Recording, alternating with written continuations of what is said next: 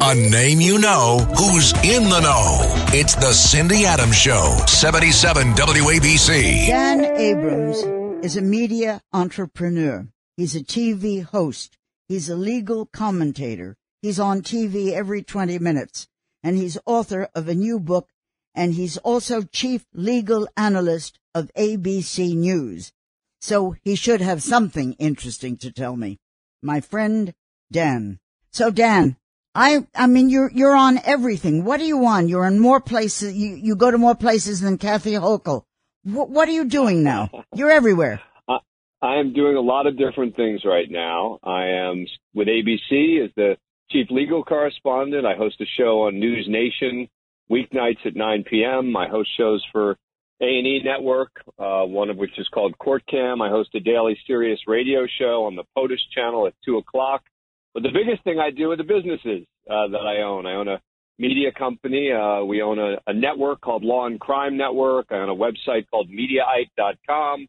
And it goes on. So Okay. Where and when did you go to school? Where did you go to school? I went to school. I went to school in Manhattan, a private school in the city, and then I went to Duke and to Columbia Law School. Why did you become a lawyer? I know why, but tell us. Well, I think it's one of these things where I didn't really necessarily want to be a lawyer. I thought I did, kind of. Didn't really know, but I knew that my dad, Floyd Abrams, was a lawyer, and he really liked what he did. And I think when you see a parent who's doing something that they enjoy, you gravitate towards it. My sister is also a lawyer. She's a federal judge now. So, I think it would just sort of ran in the family. Well, Floyd Abrams was a very famous lawyer, your father. I mean, just the best. And of course, I did know him.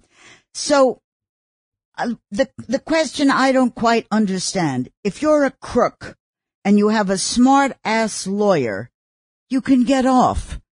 What is that? Is the law so flexible, or are you guys so smart? It's not that easy, I got to tell you. I mean, most crooks get convicted. Most people who are tried get convicted. So, yes, there are occasions when crooks with a lot of money, particularly in the, sort of white-collar space, can, avoid justice in one way or another.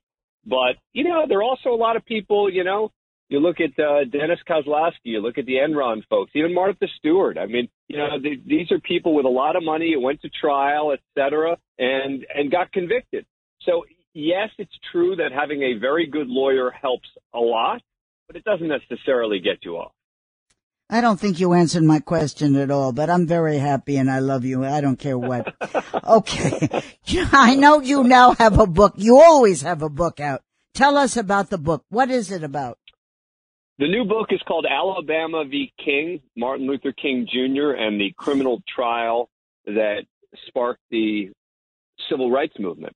And it's about a forgotten case from 1956 where Martin Luther King was tried. We uncovered the transcript of King's own testimony in the case. Basically, it came in the wake of the Montgomery bus boycott. So Rosa Parks is arrested. 40,000 black residents of Montgomery decide to boycott the buses. When they can't get them back on the buses, they decide, well, let's try and use the law to force people to get back. So they prosecute King and 88 other people for violating some arcane boycott statute, and became a national as a result of that case. That case is the reason he was in the national stage. It was the first time he was in the New York Times, the first time he was mentioned beyond sort of his local world in Montgomery. You're talking about Martha. You mean King? That's the first time he was ever mentioned everywhere? Ever. First time Martin Luther King, he was 27 years old at the time. He was a local minister. He wasn't even a civil rights activist. He just happened that they picked him. My co-author, 91-year-old Fred Gray, was one of the two people who picked Martin Luther King to be the spokesperson for this Montgomery bus boycott. And that is what put him on the map. But in particular, it was this trial this forgotten trial that we write about in this book, Alabama v. King, that did it. You know, you don't know. My husband, my late husband, the comedian Joey Adams, who was president of all the actors, he led the parade when we all marched on that city. And I was a young kid there. I was in that parade. In that march. I know all about it. But this book is all about some other people as well. Didn't you do something on Lincoln as well? I did. So the first book, this is the fifth book in a series that my regular co-author David Fisher and I have done. And the first book was about what's called Lincoln's Last Trial. And it was about a criminal case where Abraham Lincoln, as a lawyer, 9 months before he got the Republican nomination, represented a murder defendant. And we had the transcript. And that was the amazing part of this story, is that there was this transcript out there that was only uncovered in someone's garage, the great-grandson of the defendant with a yellow bow around it, only discovered in 1989. And there it is, a trial, the only transcript that exists of Abraham Lincoln as a lawyer. My co-author said to me at the time, we knew each other socially, he said, you know, I found this transcript. He said, no one seems to have written about it. I said, oh, yeah. There's some transcript out there of an Abraham Lincoln trial that no one's writing about. But he was right. But how did you know it was legit? I had to dig. I had to dig a little bit when he told me about it. And then I found a New York Times article from 1989. It was uncovered. A transcript, the only one that exists of an Abraham Lincoln trial. But it wasn't just that there was a transcript. It was that the trial was super interesting. It was a really close murder trial. And that's part of what made it so exciting to work on that book with David. You mean that's when he was a lawyer? Or is that what you're saying? Yes, when he was a lawyer. How were people of color handled then? Well, you know, it was, terribly, right? This is 1859 still. He was not representing a black defendant. He was representing a white defendant. He was a white defendant accused of killing another white man. And it was a fairly typical criminal murder case, and the defense was self-defense, and Abraham Lincoln pulled it off. How did you get all this stuff? How? You know, so on the Lincoln case, David Fisher came to me, and he said, convinced me that this story was out there. I couldn't believe it. But since then, we have just been looking for kind of untapped stories. And I have to tell you, finding this Martin Luther King transcript was such a find for us, because, again, it's sort of amazing when you think about the fact that how is it that there is a trial from the early days of Martin Luther King where he testifies, we have all of his own words from the trial that somehow became forgotten to history when this was the case that put him on the map. It's sort of unbelievable. And I guess that's what makes some of these projects so exciting. Okay. Have you ever been wrong about anything? Me? Yes, Not. you. Not. What are you talking about? No. I don't know, but you're such a smartass. Have you ever made a wrong decision?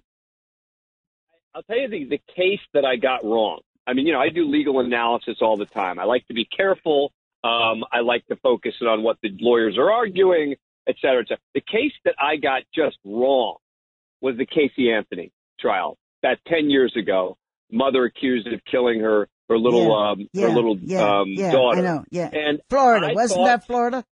Yes, exactly. Yeah. Okay. I thought she was going to be convicted, and she wasn't. And unlike, for example, when the world thought that in the O.J. Simpson case, there were a lot of people who were sort of shocked by the verdict. Those of us who were there weren't surprised. You covered the O.J. trial. We were not that surprised that O.J. was acquitted based on everything that had happened. But in the Casey Anthony case, I really thought she'd be convicted, and I just got that one totally wrong. Oh, poor baby. Okay, tell me now about the Johnny Depp trial with Amber Heard. What do you think? I think that it has been a complete and total sort of embarrassment for both of them. But for Johnny Depp, this is his effort to get back. I mean, you know, as you know, he's out in Hollywood. He's been down and out. He's having a hard time, you know, getting any jobs. And this trial, believe it or not, everyone says, why would Johnny Depp have brought this case? Why would he have done it, et cetera? This trial has led to Johnny Depp getting something like 50% more followers on social media. He's gotten this big following now of people who are all behind him, devoted to Johnny Depp. So, look, the case it's a defamation case. It's a case over a Washington Post article and whether she defamed him in this article by accusing him of domestic abuse. So what do you think? Tell me what you think.